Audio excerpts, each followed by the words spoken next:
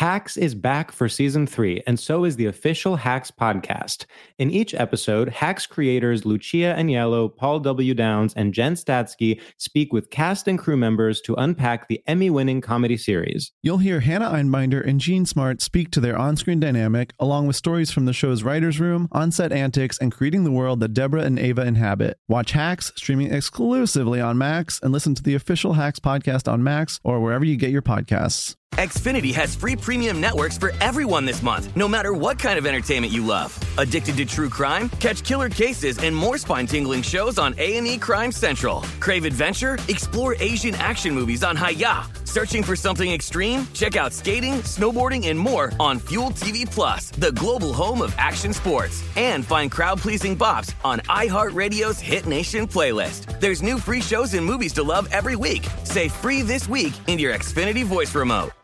Focus Features presents Back to Black. I want people to hear my voice and just forget their troubles. Experience the music and her story. Know this, I ain't no Spice Girl.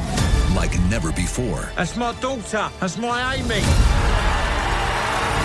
On the big screen. I want to be remembered for just being me. Amy Winehouse, Back to Black, directed by Sam Taylor Johnson. Rated R, under 17, not a minute without parent. Only in theaters May 17th. From BBC Radio 4, Britain's biggest paranormal podcast is going on a road trip. I thought in that moment, oh my God, we've summoned something from this board. This is Uncanny USA. He says, somebody's in the house, and I screamed. Listen to Uncanny USA wherever you get your BBC podcasts, if you dare.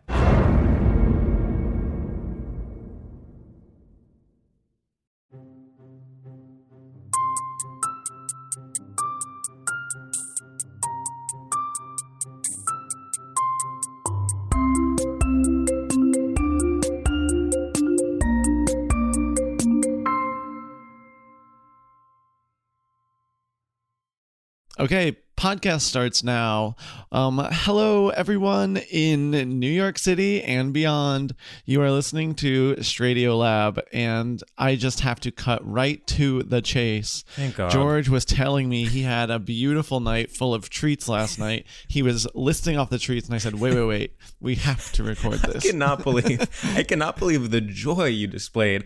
I really thought I was, in fact, having a very much off-mic conversation where I was literally just listing the things I ate last night, and your face lit up, and you said, please stop right now.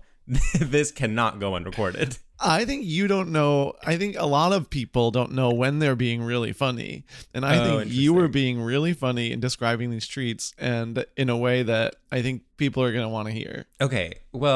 So I went out, or I went to drinks and dinner with my best friend from college, Jen, last night. Shout out. She's a fan of the pod. And first we went to a natural wine bar. I had 2 glasses of natural wine, 1 rosé, 1 white. And then as soon as I said that, you were like, stop right now. This has to be recorded. Okay, so we went to the natural wine bar. I had 2 glasses, 1 rosé, 1 white. Meanwhile, she had 1 orange, 1 white.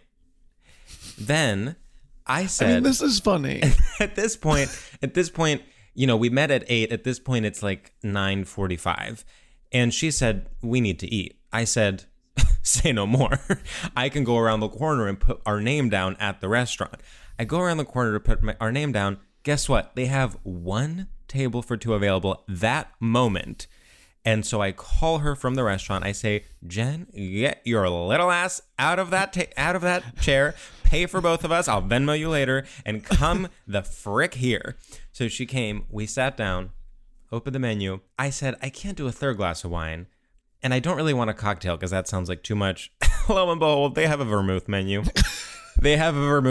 You can get them with soda and a twist. We get 2 vermouth and sodas, and they had different ones. This one had a flavor palette that was kind of clove-based, I would say. So it was a kind of clove meets citrus. Then we start ordering. And so this is where it gets interesting. This was a restaurant that I would say is seafood forward. So we get clams. We get fried green beans with an anchovy sauce. And then we get a kind of sourdough toast with tuna and like jammy onions on top. All of that we're having with our vermouth and sodas. But then it's time for the entree. And we decided to share the fried skate as an entree. And what's a skate? In fact, it's a fish. And in fact, fries with, that's right, mayo. So at that point, we're like, okay, well, it is our main course. Obviously, you know, we should switch back to wine. We didn't want wine, is the thing. So Jen goes and starts speaking, and she says, you know, I'll have another vermouth and soda. And I was like, suddenly it came to me, and I said, you know what? I'm going to have a martini. Whoa, whoa, whoa, whoa, whoa, whoa, whoa. So I said, I'm going to have a martini. And then Jen stopped dead in her tracks and said, waitress, delete my order. I'm getting a martini too. Cancel my appointment. So then we ordered martinis. And here is the real gag of the century. We could not have ordered more different martinis. Jen, dirty with vodka. Me, gin with a twist. Oh my God. Look, and here's, I guess what I want to say is that you are one Frasier ass bitch. Your life is so funny in its the joy you take in these like, what's the word? Like, high society delights. Okay, like, but I went to a wine bar and a restaurant. I mean, if this isn't like... No, I think this is extremely tasteful. I think you're in the right, but I also think you have to say this is what makes you special. But can I just say something? I really want to push back on this a little bit, because I actually think... I think, in fact, you are afraid of restaurants. I can't believe you're accusing me of being afraid of restaurants. Here's what I really want for both of us, in fact, is for you to join me in one of these nights and to really let go. I want you to have the 2 glasses of natural wine followed by a vermouth and soda followed by a martini. A martini. My fear is it's not a fear of restaurants. It's a fear of commitment. For me, it's hard to make a restaurant my entire night. Like, I like a stop at a restaurant. Of course, I have to eat anyway. I might as well eat something good. So for you, it's purely... not pragmatic. It's like you're fulfilling a need. You're not craving the experience of, you know, looking at a menu, being served, being like, you know what? Yeah, I'll get a digestive. No, I mean, every once in a while I can go all in on like the restaurant culture, but like it's very rare. It's hard for me to commit to that. God, that is so fascinating, because to me, I mean, obviously I can't do it all the time because it costs, I would say, approximately $1 million, but that's why it is such a treat. I mean, last night I went to a restaurant, I got a martini, and then I said, oh, I gotta go. Can you box up my martini? What is your ideal restaurant? My ideal restaurant? I mean, my favorite, I know what you're talking about. I can get into what you're talking about. Yeah. Like, I think my fave right now is Rolo's in Ridgewood. And that's kind of, you get a martini and you get like a bunch of little things and then you split a main and it's like nice and and good. Yeah. Do you know about the controversy with Rolo's? No, what's the controversy? It is like very evil. Why? It's like fully, there was like an expose about it. What did they do? I mean, I don't remember the details, but it is very much like on the forefront of gentrifying Ridgewood. And it's like co-owned by like some private equity firm or something. A private equity firm? It's a restaurant. No, I hate this. Don't do this to me. It's the one place I like. Yeah, you might want to check out the article. A hot new restaurant moved in that made its neighbors nervous, period. A gentrification battle erupts in Ridgewood by Chris Crowley. Shout out, Twitter friend. A huge shout out to Chris. I mean, what are you going to do? And now it's a great restaurant. Yeah. Suddenly you're not allowed to open restaurants in beautiful neighborhoods? Cool. I'm sorry, did I ruin the mood? After accusing you of being afraid of restaurants, I was like, okay, well, name one restaurant you like. And you were like, this one. And I was like, well, that's the one bad one. Okay, aren't all restaurants bad? No, I know. Well, I know. Aren't they all evil? But there is really no, we've now I've in fact dug us into a hole that there is no way to get out of. The only thing I can say is like, my way of, my only way I have of avoiding feeling any kind of moral dilemma is going to places where I am the least fancy person there. So I feel like, so you go to really expensive restaurants as a moral I'm like, well, cleanse. I'm like, well, you can't gentrify Tribeca. Like, wow. Okay, I mean, there's really no way to go from here. Yeah, I guess, who knew? I mean, I didn't. A little story about your natural wine treats has exposed us as evil people. No. I mean, everything exists in a murky moral ground in this day and age. Yeah. Should we bring in our guest? Yeah, I'm actually stuck, and I think the only way out is to bring in our guest. So our guest, I'll say this, like, along with a very small group of people, I would unfortunately count our enemy Max Wittert among them.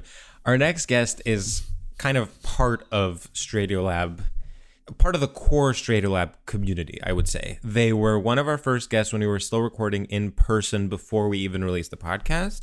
They were a guest in our first ever live show.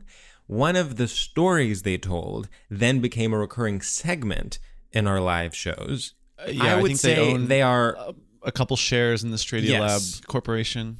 I would say it is a consulting producer role.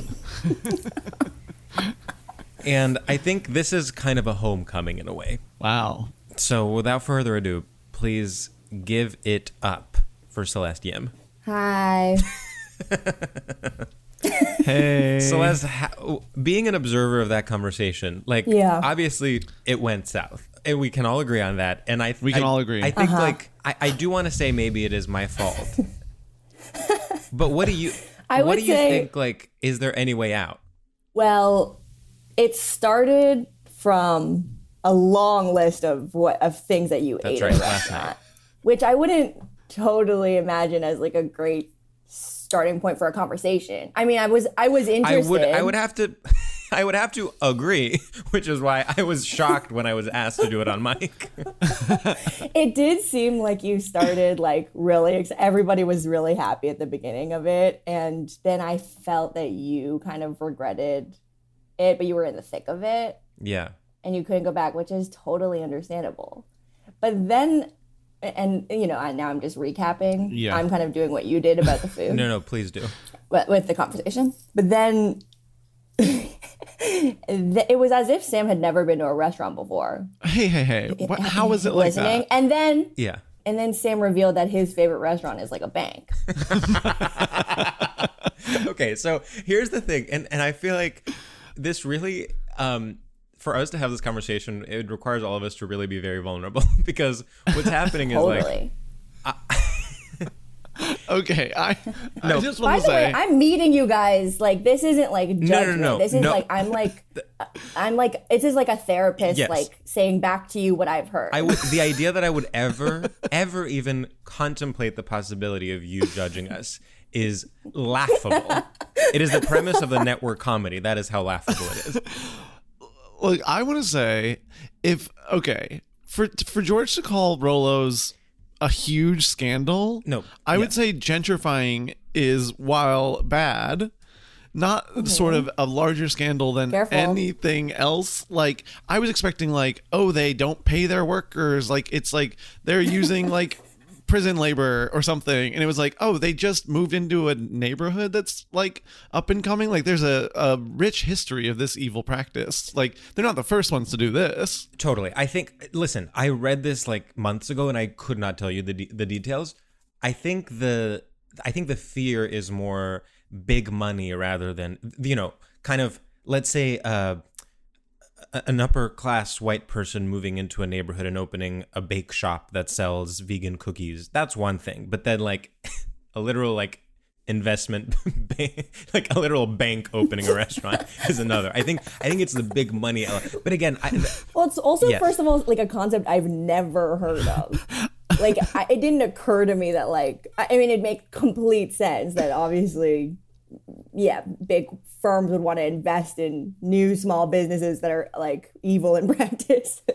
It all tracks. Like, I believe you, but it's like pretty shocking to learn about through like Sam, like listing one example. The more I talk about this, the more misinformation I'm spreading, because I genuinely do not remember what this article was about. All I remember is that there was a controversy and that, like, I think maybe one of the co-owners is either, some kind of either venture capitalist or like, something. Look. Wait, I actually have something interesting to say. This is actually a perfect example of the topic I'm about to speak about on this podcast, because you're giving one example where your memory served you completely, which is about last night's meal and how each step led to another. Whereas in your memory of, this scandal that Sam has found himself sort of enveloped in, it's basically blank. No. Being pieced together like a murder. Well, it is the ultimate, like, it's like if an old person was making fun of woke young people, they would point to this. It's like I'm having a nervous breakdown because I can't actually remember what's bad about something. I just basically read somewhere this is bad. And so now I'm like trying to somehow adopt that moral high ground without remembering a single detail. It's literally like being like, oh yeah, didn't you know that person's problematic? And then someone being like, why? And you're like, just Google it. Right. Well, I do find myself basically compulsively, like, if anybody ever lists or like talks about or brings up in any way like somewhat known male celebrity or like even person, or even any person, like, my literal first question is like, isn't he bad? Like, what's wrong? I like can't do it. Like, it's like when it's like nice outside, you can't not be like, it's so nice outside. Yeah. Like, there's something wrong with me that like I have to say that. Well, I just want, I'm going to do my research. I feel like in the same way that George is, all our old listeners are turning on George because he's being young and finding problematicness in nothing. All the young listeners are turning on me and finding my flippantness about the problematic restaurant to be really upsetting. Okay, can I just say something? Yeah.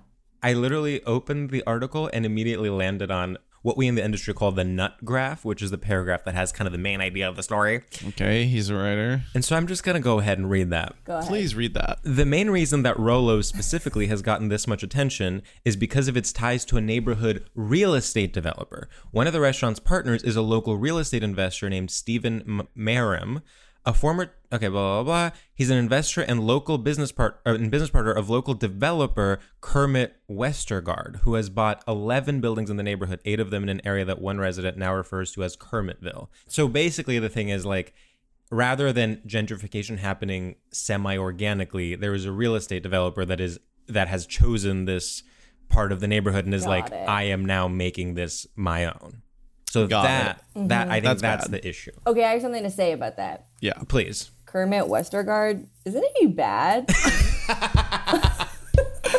No, I'm sorry, but if your name is literally Kermit, like, find God. Totally. You should like just be devoting your life like to children. Like, your name is Kermit. Grow up. I will say this is tough. This is I'm having sort of a, finding out your favorite blank is blank, where I'm like, wait, but actually Rolo's is such a good restaurant, you would freak for it. How do I deal with this moral and I think quandary? that's like what, I mean, to be fair, that's like why it's getting this attention, because it is, everyone loves it so much. It is such an up and coming restaurant. So then, of course, people are going to write about it or review its food. And then they're like, well, we have to mention the elephant in the room. Sure. If we're going to responsibly report on this. Okay, Sam, how are you feeling in terms of like being someone who maybe doesn't love restaurants that much, me putting you on the spot by accusing you of being afraid of restaurants, then responding to me with, well, but I do like this one restaurant, and then me immediately, in fact, quoting a takedown of that restaurant in New York Magazine. I feel so bad. I feel attacked. I feel exposed. I feel I feel like you're preying on the weak, to be honest. And honestly, I heard this stuff about George, and he's like a little problematic. I heard he preys on the weak. Yeah, George, weak prayer. Isn't he bad?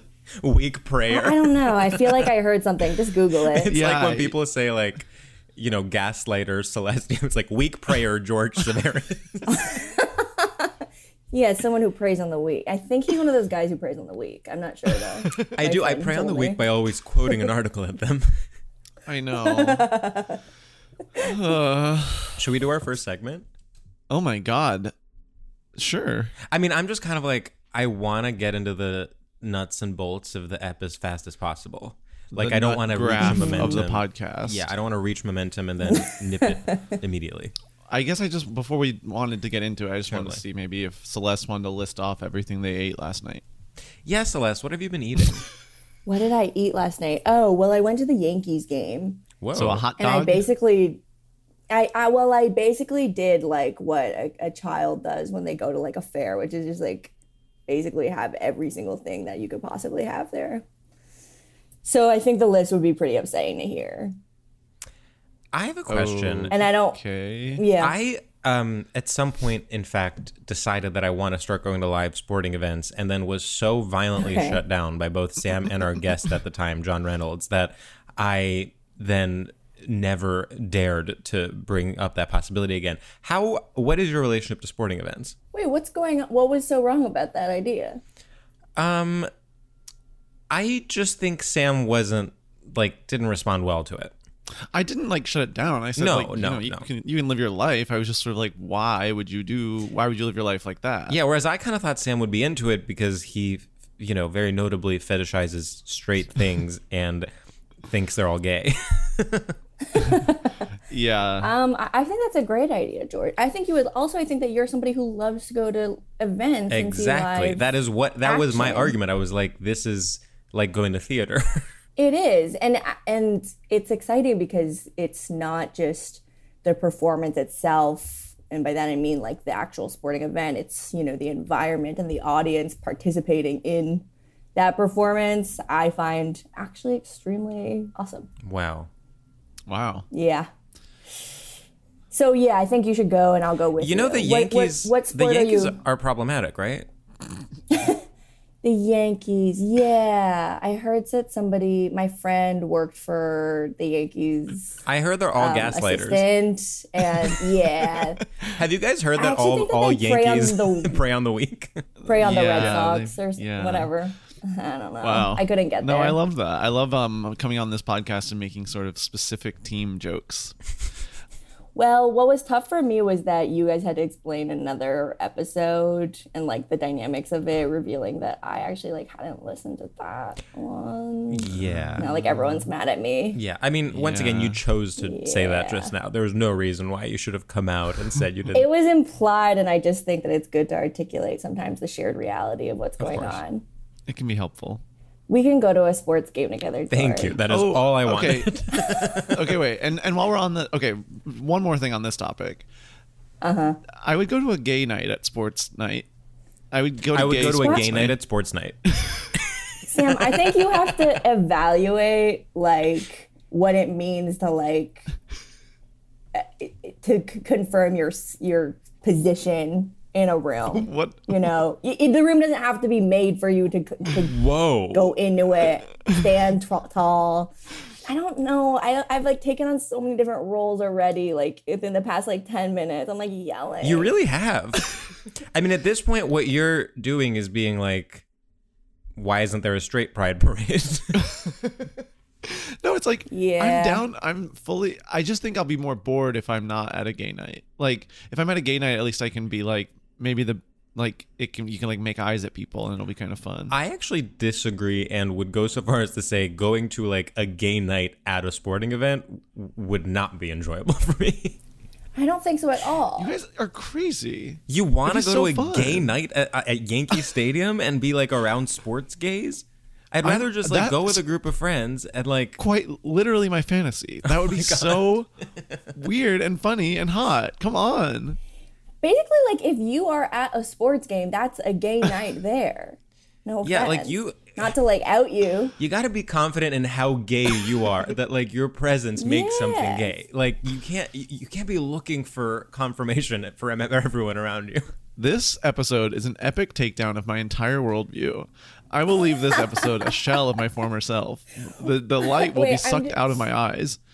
I'm remembering that, like, one time at some kind of party, I can't remember, I was with the two of you, and I had said something to the effect of, like, yeah, on the podcast, like, George is, like the villain, and Sam is, like, the nice, sweet one, and, like, that's your dynamic, and you guys were so, like, genuinely, like, upset, or, like, surprised by what I was saying.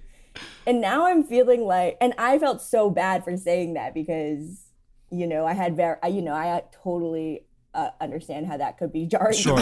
Yeah, when that's not because you guys are right, friends, when it's not my and that's intention not the to be the dynamic villain. you intend. It is Totally. Yeah. Right. But now here I'm sitting thinking, well, what the hell?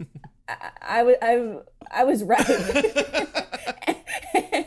And you guys acted as though I had said something so off base. I mean, it really is crazy to be basically just pointing out injustices, specifically with regards to real estate in Ridgewood, and to then be painted as the villain. I mean, it's, I would say, anti-free speech. I'm not referring, no, you're reframing this as something that's like a political issue when I'm talking about interpersonal. Okay. One. So you're saying, like, Sam says something and then my instinct is to shut it down. Yes. Sam, do you feel that way? Sam, you don't have to No, answer. I don't feel that way. Now Sam's acting from a place of fear. I feel like I mean, maybe that's our dynamic. I don't know. It works for me. I don't feel bad at it. Good. I don't. I mean, I kind of am like, yeah, we have differences and we, like, accentuate them for comedic effect. Yeah. And my hope would be that it's 50-50, where, like, I mean, obviously the restaurant conversation descended into me, in fact, canceling Sam. But before that, like, I do feel like Sam was, like, lightly making fun of me for going to a natural wine bar. And, like, I take that and then I make fun of him for wanting to go to a gay night at Yankee Stadium. We do try to trade. I do feel like, in fact, those two things are, like, the kind of cartoon versions of what each of us would be into. I also was saying it as, like, it was meant to be, like, appreciative of like the like fun dynamic that you guys have. Sure. But I remember feeling like, oh, that is, like, something you're not supposed to say. It's like as if, like, I don't know, like, saying to, like, people like, oh, you're supposed to be, like, the hot one, you're supposed to be, like, the ugly one. It's like, well, we don't really talk about it like that. Yeah, I think maybe what it was like the assumption that we already, that was so self-evidently our intention. Like, if you had been like, you know what I actually noticed is, like, you're kind of doing this thing where you're the villain, then I'd be like, oh, interesting interpretation, let's debate that at the New Yorker Festival. But instead you were like, well, you know how self-evidently you are the villain and everyone agrees? You know, there's an interesting subtext there to that observation, which I think is fair, but it's like that I didn't say something, like, interesting enough, and therefore you guys were, like, bored by, like, what I had said. Yeah, we were shocked at how dull it was. You're like, you're saying something that's so, like, not interesting, and now we're mad. It'd be funny if you were like, you know, it's weird that you're the villain, and I was like, huh, it's crazy that you've never said anything interesting. Wow, that would be iconic. I think. Okay, I feel that we've reconciled. Yeah, we've reconciled. I actually am tearing up because of how profound this has been. Yeah, this has been a really moving. The sound bites, like, from this are wild. Sorry, I know we need to do our first segment, but can I just very quickly say, as a little parenthetical, like, I'm already mourning in the future when this episode is over. I want to, like, George, live in this that's moment. So sweet. Oh my god. That's, like, very emotional. Thank you. That's so funny. Do you feel that way, Sam? So I'm just like touched by that. I'm like, if only I could pause this moment and just luxuriate in being with the two of you. Oh my god. Oh George, my god. what happened also, to you? By the way, this is, like, recording, and this is, like, going to be perpetually available, archived if you I can go want back it and to listen be. to it whenever. It's also like so nice, George. That's very nice. And neither of us are dead or dying. We're not being put to death after this. Like, we're not ill or injured. Yeah. Wait, also, I'm like so moved by this. I'm like having like 100 things to say.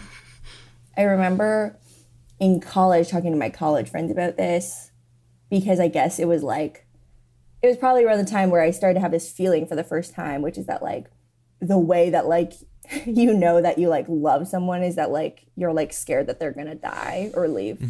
But it sort of kind of manifests as them dying. And I think that that's like a really nice idea. Yeah. It's coming out in this podcast. Yeah, I mean, for us, I guess maybe my fear of the episode being over is just one personification is the wrong word, but one example, you know, it's kind of like a more smaller example of a fear of death. It's like the episode ending is a small death, is a petit mort. That is what's coming out. Yeah. But I think that you contextualized it in a way that actually is hopeful and nice. Yeah. And actually is competing with that fear. I think, in fact, podcasting has an Easter-like narrative in that the episode dies, but then when it's released, that's a resurrection. Okay, let's do our first segment. I just want to say that Sam and I both looked away from the computer for a little bit. Okay, Sam, please, make me stop talking.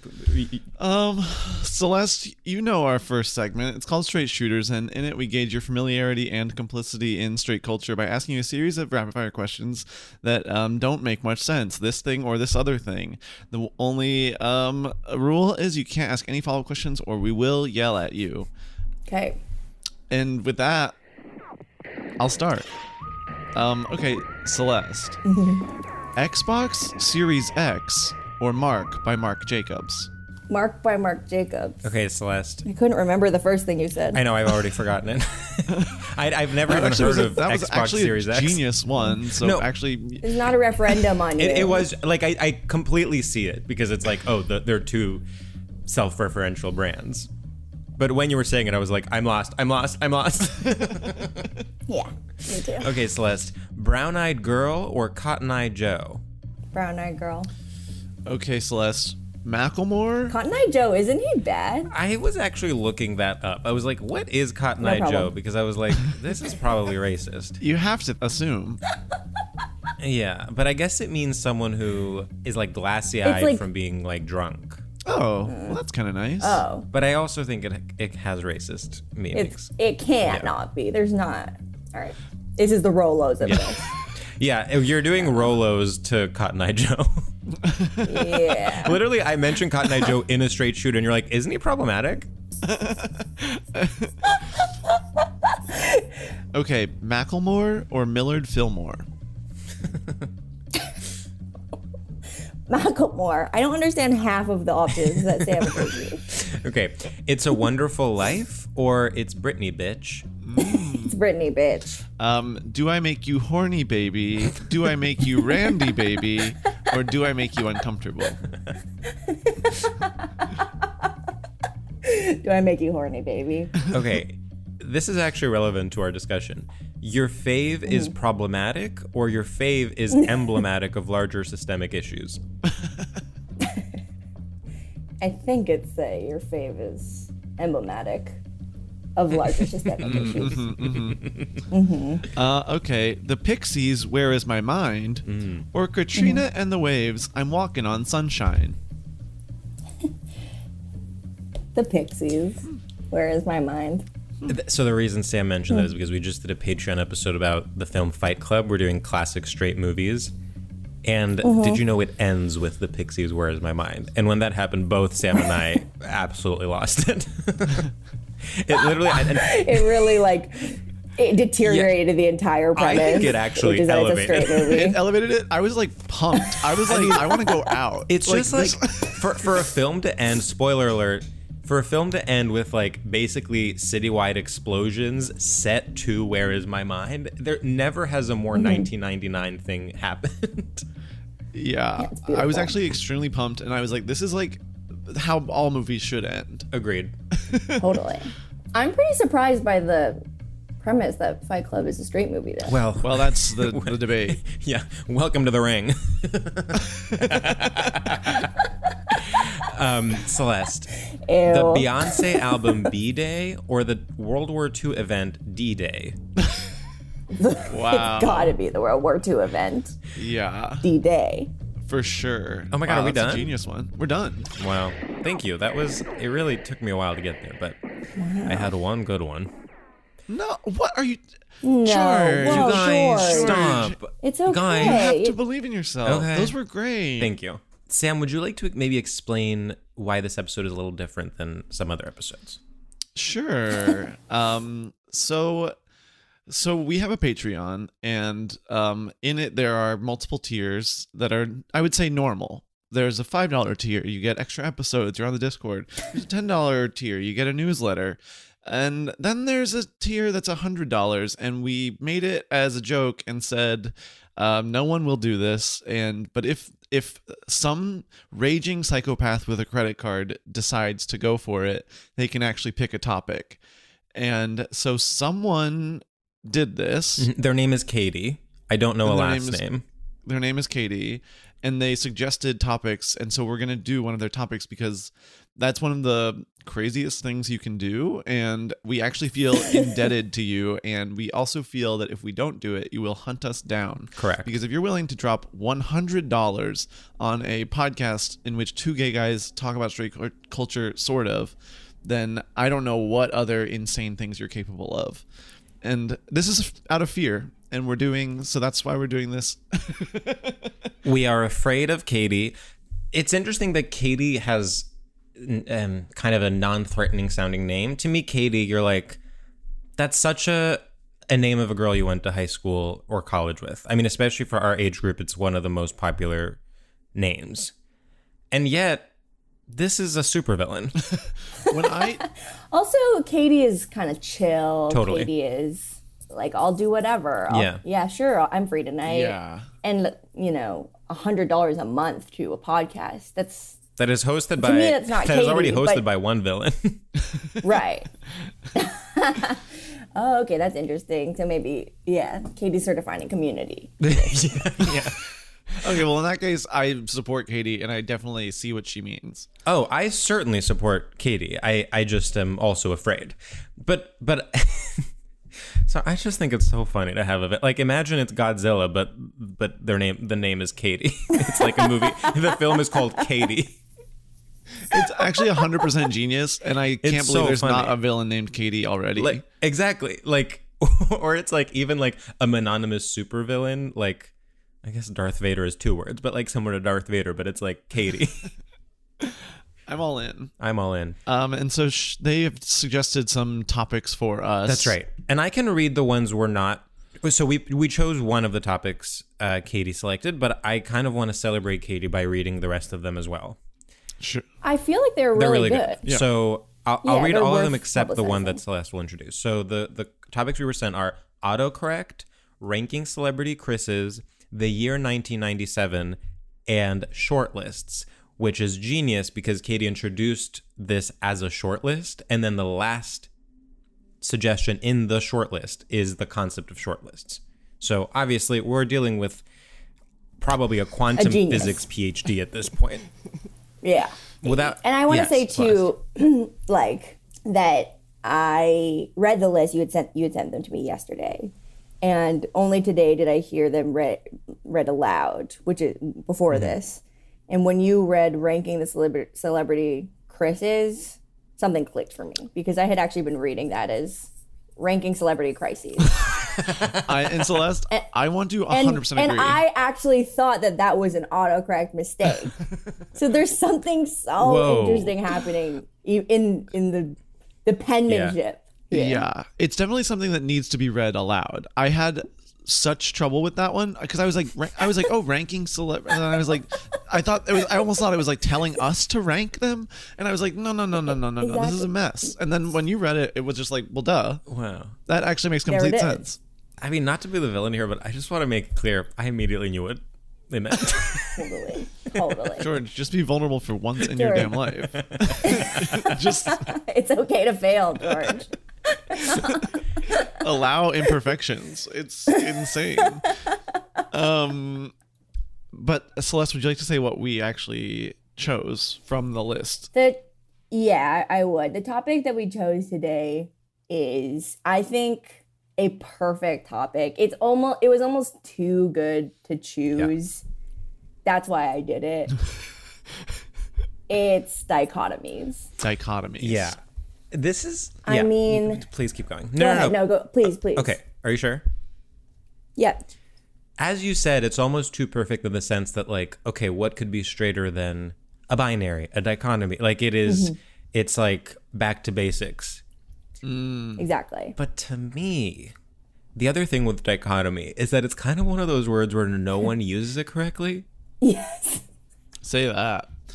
When we decided that this was what we were going to say, I was like, to be completely honest, I'm going to Google this word. Because while I've heard it in many sentences, I've never dared use it myself because I don't know it technically. And I'm not going to pretend to. And I want to welcome imperfection by saying that I also was frantically Googling while George was sort of doing the list of things he ate or whatever. Well... And what I was specifically Googling was like the distinction between dichotomy and binary. And I do think there is this way where like it almost doesn't make sense to choose this as a topic. And that's why I was interested in the challenge of that. Because first of all, I knew that George would help me and Sam understand the distinction between dichotomy and binary. So I was like, you know what, I don't need to worry about that. But second, it's also like, it would basically be like if I chose as a topic, like straight people. Yeah. Which, honestly, you saying that out loud is such a genius topic, and I can't believe no one's done it yet.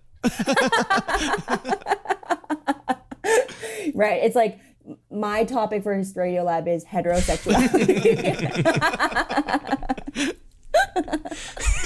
I mean, we have to at some point get to the bottom of it. Yeah. We'll know when the right time is. I'm going to bring that topic back when you're ready for it. Yeah. You can just let me know.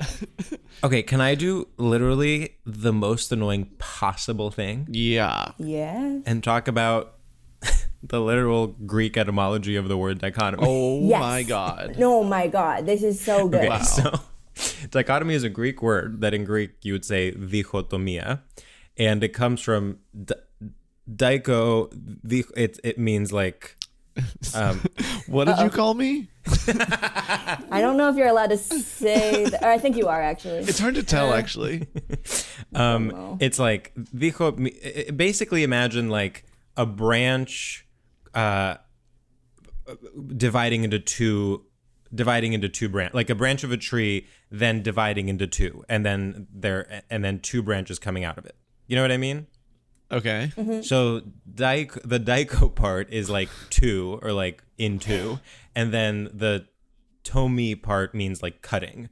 So it is one thing cutting into. So like imagine like or even like a road that comes at a crossroads, and you have to pick one or the other. Does that make sense? That makes sense. Yeah. Okay. So then that makes. But then I feel like but it's coming. It is. Can I ask a question? Is there like an essential part of it, which is that it's coming from one tree? Like that's important. Yes. Or one road. It's like it's one thing becoming two things. Yeah.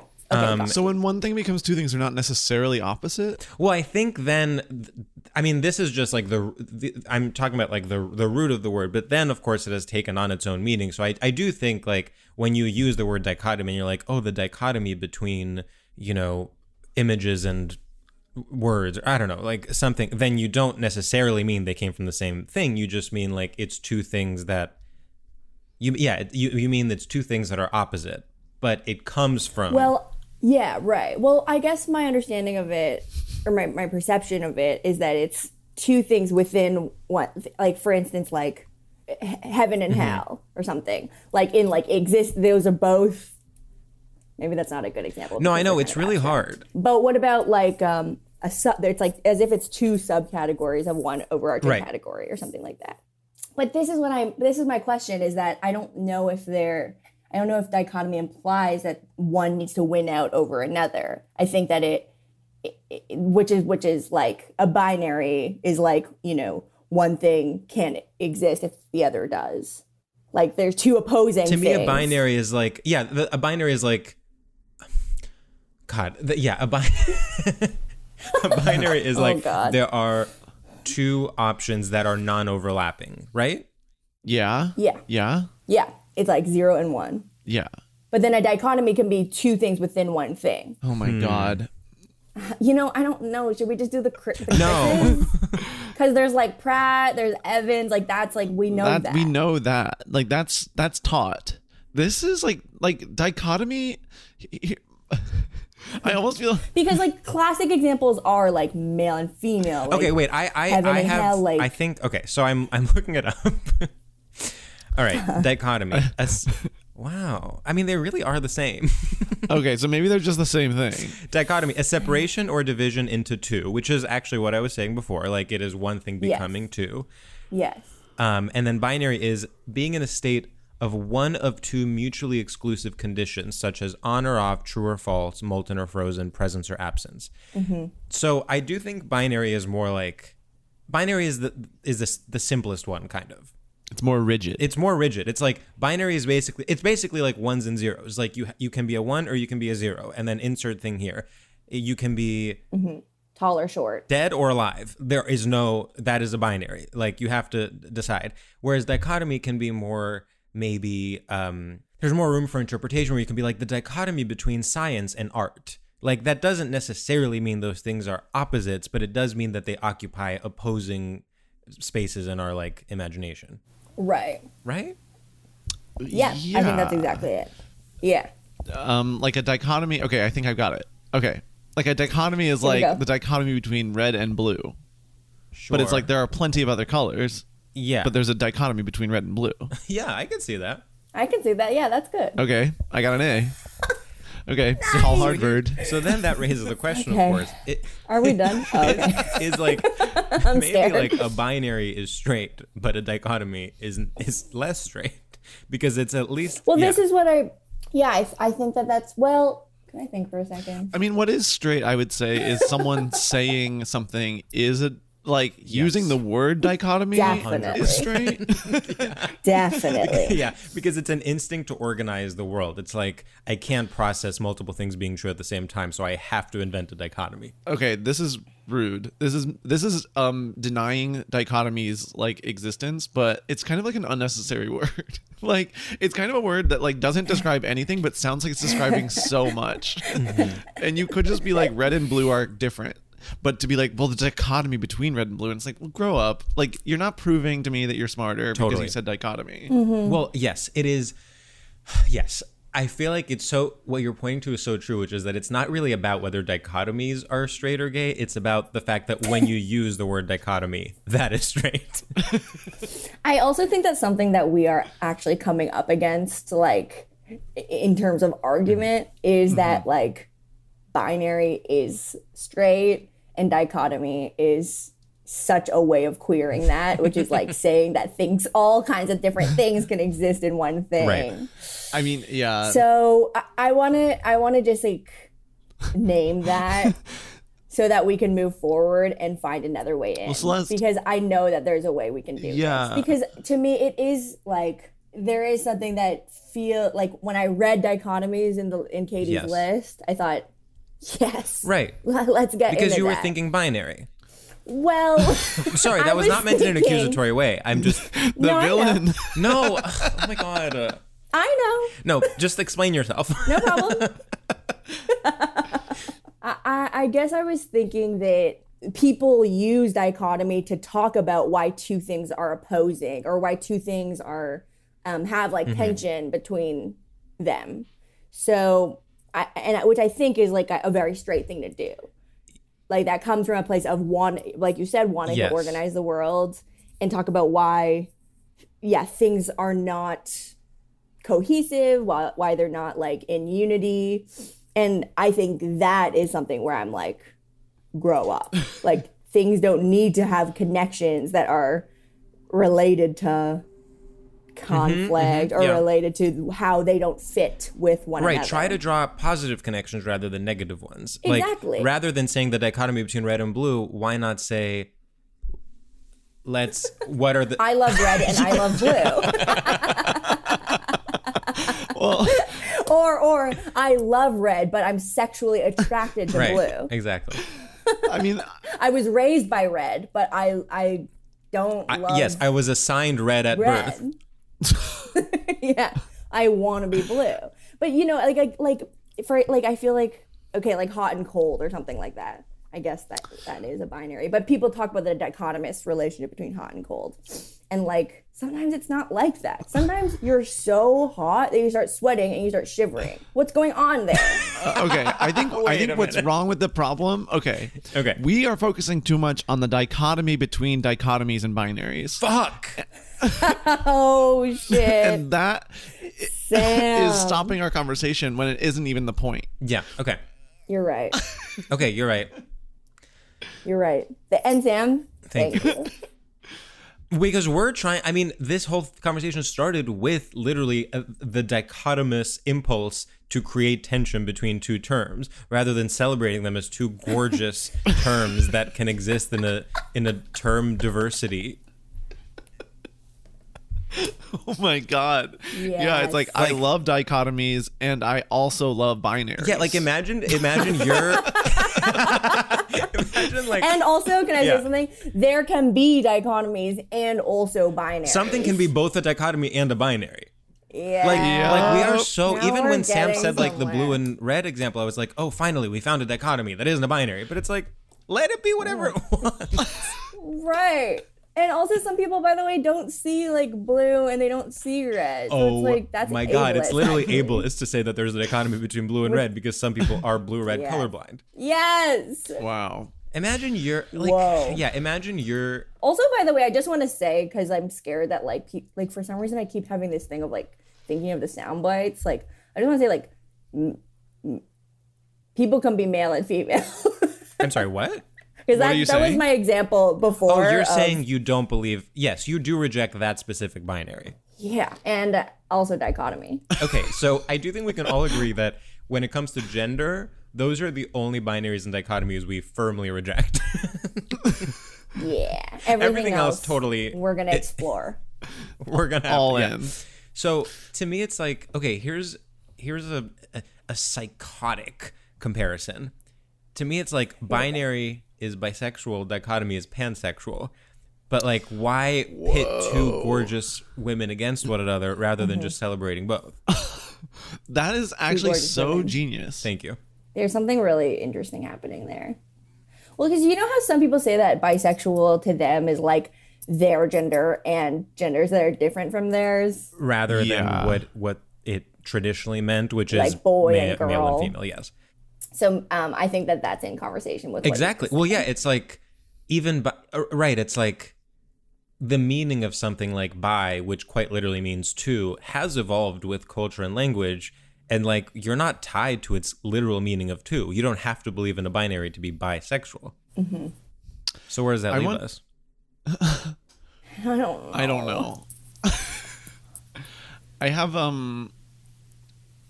maybe it's too early to shift gears a little bit, but go ahead. No, I think it's time. I think we need to talk about like dichotomy's evil like sibling, the false dichotomy. Fuck. Oh.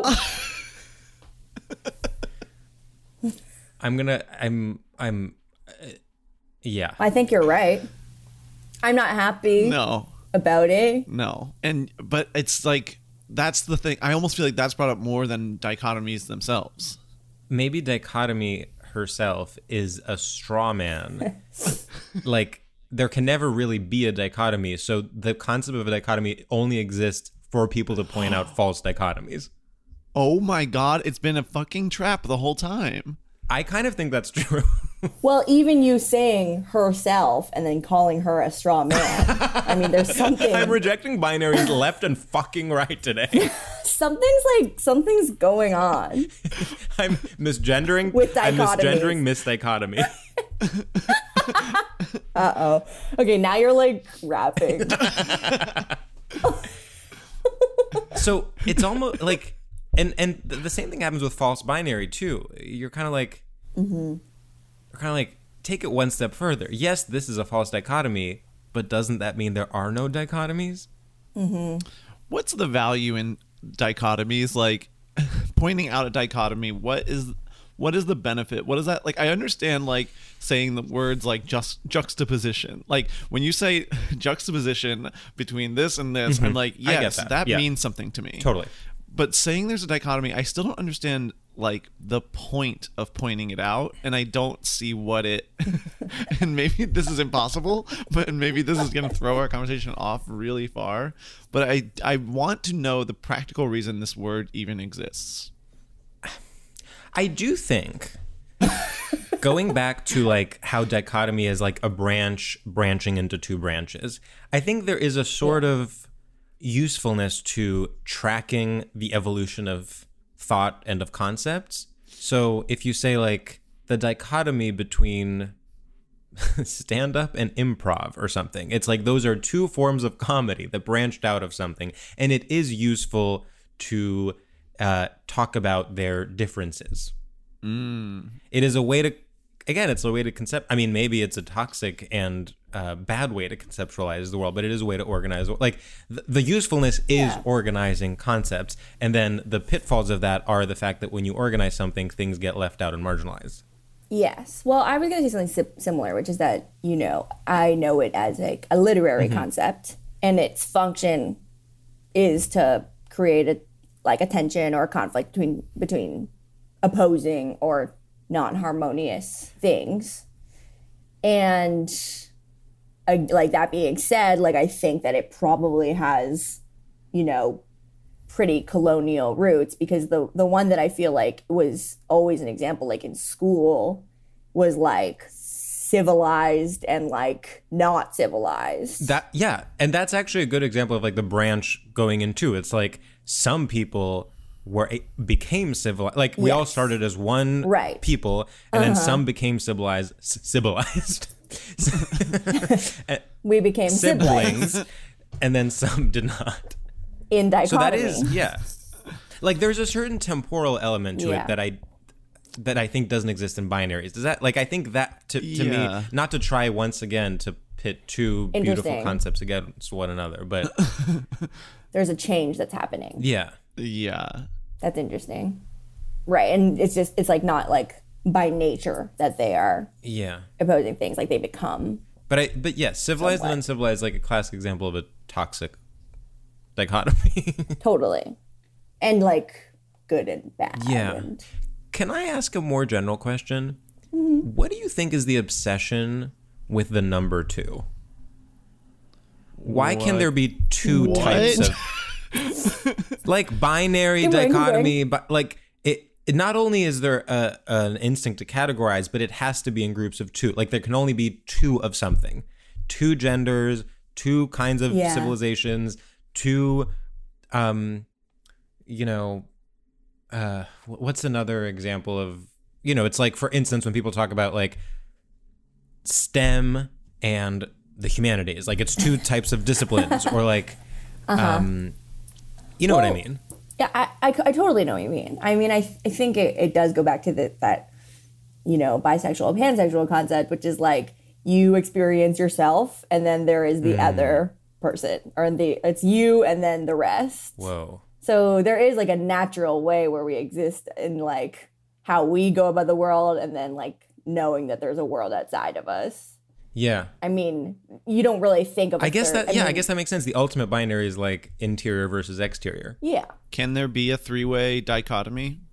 Well, by definition, because dicho is like implies two. Sure. So I think it would be like a trichotomy would be 3. Yeah. So it's blue, red, and the trichotomy between improv, stand-up, and sketch. Correct. Yeah.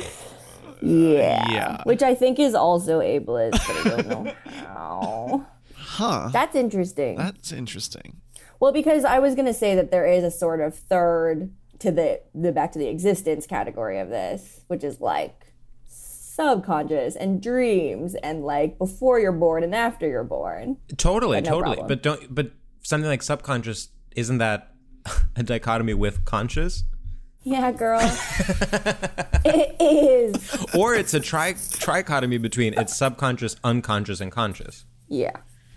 I think we're getting somewhere. I know. Do you guys think that, or are we getting further? No, we're getting... And I have another question. Yeah. Do you think that Katie is happy with us and this? I think Katie will be on the rooftops of Bushwick with a sniper pointed at my door after this conversation.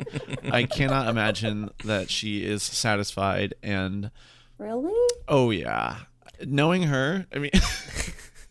I'm picturing Katie as, this is the best day ever. I kind of agree. Okay, well, I guess I'm canceled and no one agrees with me. No, Sam, that's not it. No, I guess everyone's turning on me. I guess I'm alone. Sam. And, you don't have to perpetuate yourself as the victim, as the gay person at a sports game. I guess I'm just the only gay person in this podcast. Sam, stop portraying yourself as the gay person. I guess it's straight night at Stradio Lab and everyone's annoyed at me. Do we think that the antidote to dichotomy culture is basically a three-way conversation like the one we're having now? Oh. Wow. Like, we are forced to be so nimble and, you know, sometimes I'm agreeing with Celeste and we're disagreeing with Sam. Sometimes I'm agreeing with Sam and we're disagreeing with Celeste. It's like we all have to be comfortable occupying, you know, being in a constant state of flux. Yeah. Yeah.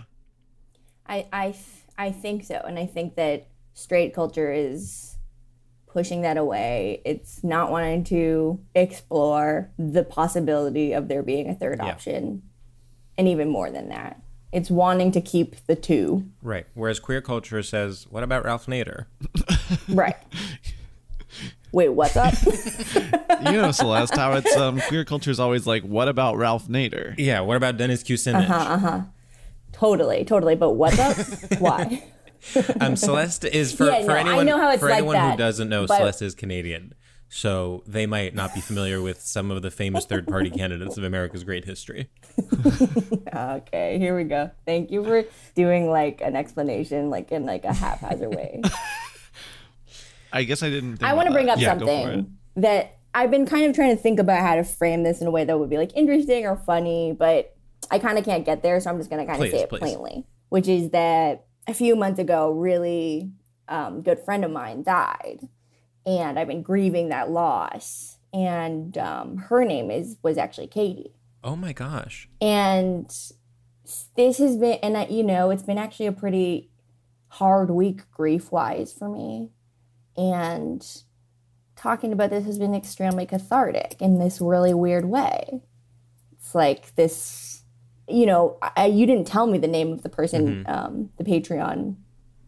The patron? The Patreon? What do we call them? Katie is a patron. Mm-hmm. A patron of Patreon. Yes, that's right. Before the episode, I didn't know the patron's name. And talking about the list that Katie has set up for us to discuss in order to become closer with one another and make connection through podcast.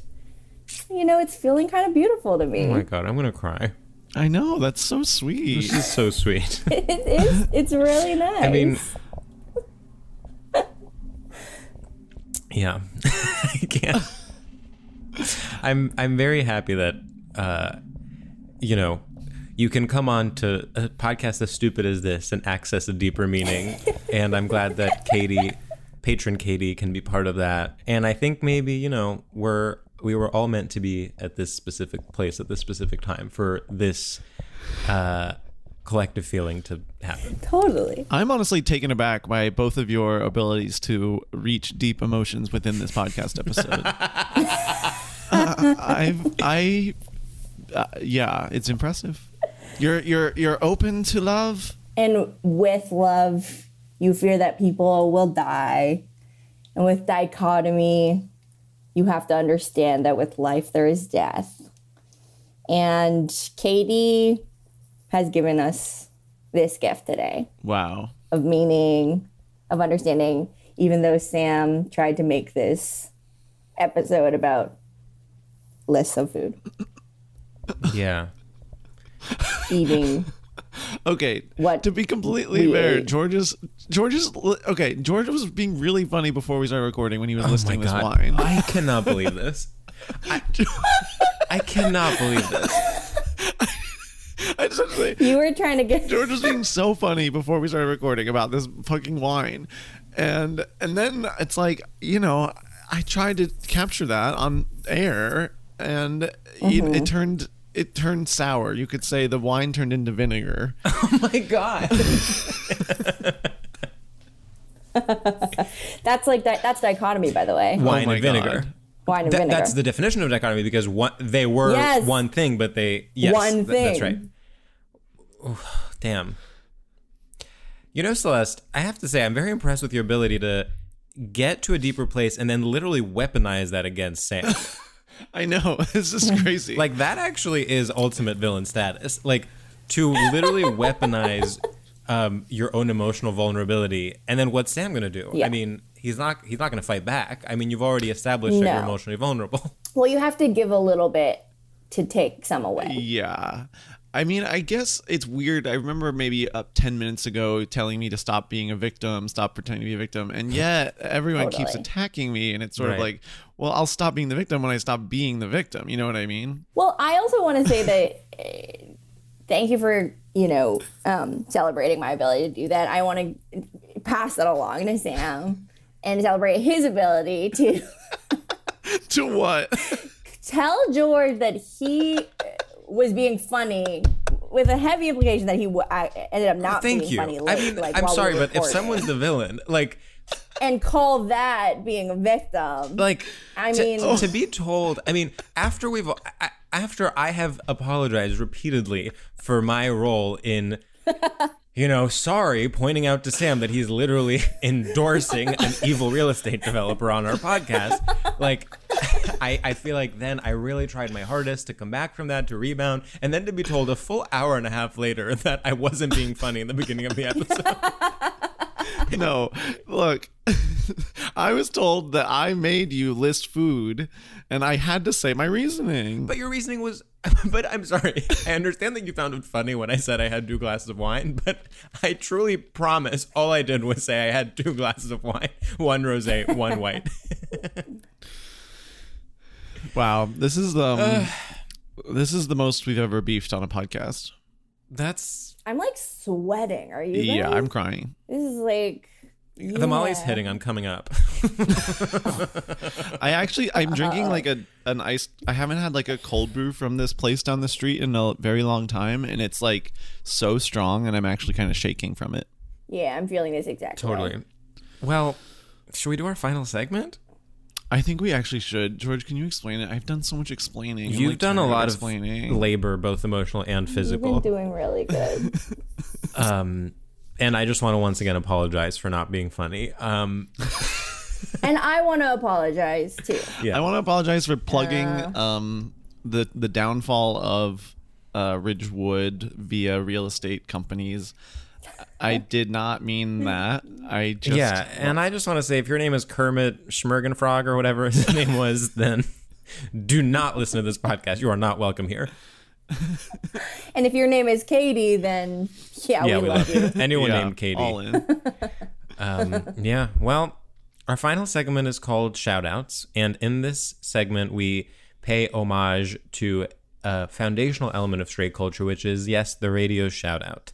We shout out something that we support and therefore endorse it officially in the political process of the United States of America. So I am happy to go first. What's up, Freaks and Geeks by Judd Apatow, the forgotten and underrated series. I want to give a quick shout out to Cottage Cheese. You are the queen of inner beauty and not judging a book by its cover.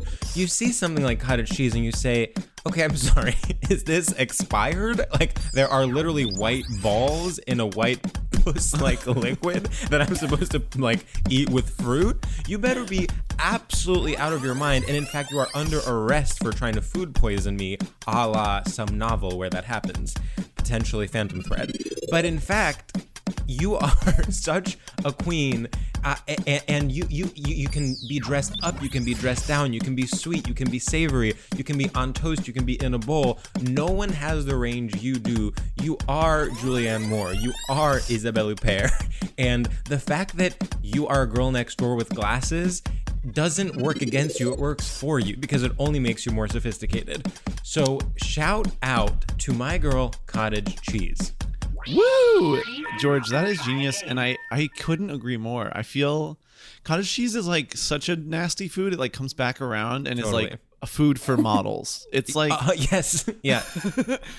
It's just I'm thinking of like the most gorgeous girl living in the 90s eating cottage cheese, and I'm like, yes. It is a huge part of my life. I have it for breakfast multiple times a week. It's like the picture of like something rotten, but the taste is as fresh as a glass of water. Okay, I can go next. What's up, my little perverts around the globe? I would like to give a huge shout out to the film The Northman.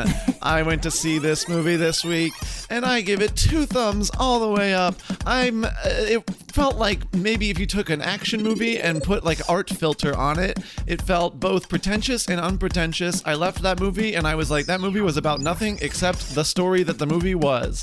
I left that movie and I said, I'm fucking pumped up, and I wish it were a Friday because I'm trying to go out, but it was in fact a Thursday, and I was raged up from The Northman, and I went home and went to sleep and had a dream in which someone in front of me got their throat cut on the bus. I woke up screaming. God. I woke up screaming, but I was able to get back to sleep in the next half hour, so all was not lost. And so huge shout out to The Northman. Shout out. And try again. Oh, I was really not expecting that. What a vivid image. I forgot that part when I started the shout out, and then as I was going, A crazy part of like sharing a dream like that is now you've actually given that dream to other people listening will be having that dream. Well, I'm sorry for that in advance. Is there like a time limit? No, it's truly free for all. No, you're thinking of I Don't Think So, Honey. I actually just recently had an idea for an I Don't Think So, Honey, and I tried to think of a way to use it for this, but I really couldn't get there. And I can't share it because I don't want to burn it. Yeah. It's just too good. No problem. Should I do mine now? Yeah, please. Yeah, I want to give a shout out to gum. It's one of the main things for me right now. I carry a pack everywhere I go. What else that you can buy at every store can give you a renewed sense of how you're carrying yourself in the world? Mm-hmm. It only takes one bite of gum to feel ready to take on something new. Totally. I've never bitten gum, but yeah. Excuse me? No, hold up. Speak on that. It's just, you don't bite gum. You absolutely do. Sam, would you say you bite a bite leads to a chew, I would say George. chew, Yeah. but I mean, I think we're making a dichotomy between bite and chew. Is bite and chew the last dichotomy? A bite... Yeah, bite and a chew is actually an amazing dichotomy. Well, I think a bite is is one chew. A bite is one chew. See, for me, a bite is biting, like, you bite to cut a piece off. That's why I feel like I wouldn't bite a gum. What about when you're first eating the gum? I would consider the first, when you're breaking into the shell, it's biting. Whoa, That's a bite. Fascinating. I basically think of biting as with the front teeth. That's Is that crazy? so limiting. This is like fucked up, seriously. Like, you're like not living your full life if you're only thinking Like- of biting as your front teeth. Like, bite. You're also like... Biting is when you're I didn't cutting realize something. I was like on fucking trial, like with my shout out. Okay. Sorry. I love gum, and I agree with Celeste's shout out. Celeste, any final thoughts on gum? I do feel potentially that we hijacked your and I did specifically me, not to make it about me. No, I think that you have to accept sometimes when a natural moment passes. Yeah, no, for sure. Yeah. In my defense, I was being ironically mad when I said, well, you don't bite, but okay. And kind of thought it would lead to a sort of playful kind of conversation. But I realized in retrospect, it sounded like I really was disagreeing. Well, George, with your natural born tone, you're not allowed to sort of play with sarcasm in that way. You're right. You're right. Well, this has been an incredible episode. Agreed. So too. Thank you so much for doing George, it. Well, thank you for having me back. I want to ask how you're feeling now, George, about your fear coming true, which is that this is about to end. Mm-hmm. I just want to check in. What's going on? You know what's interesting is I think I have. So we're recording an episode after this, and because I don't want to feel the little death of the episode ending, I have now focused my energy on being stressed about the next episode. Okay.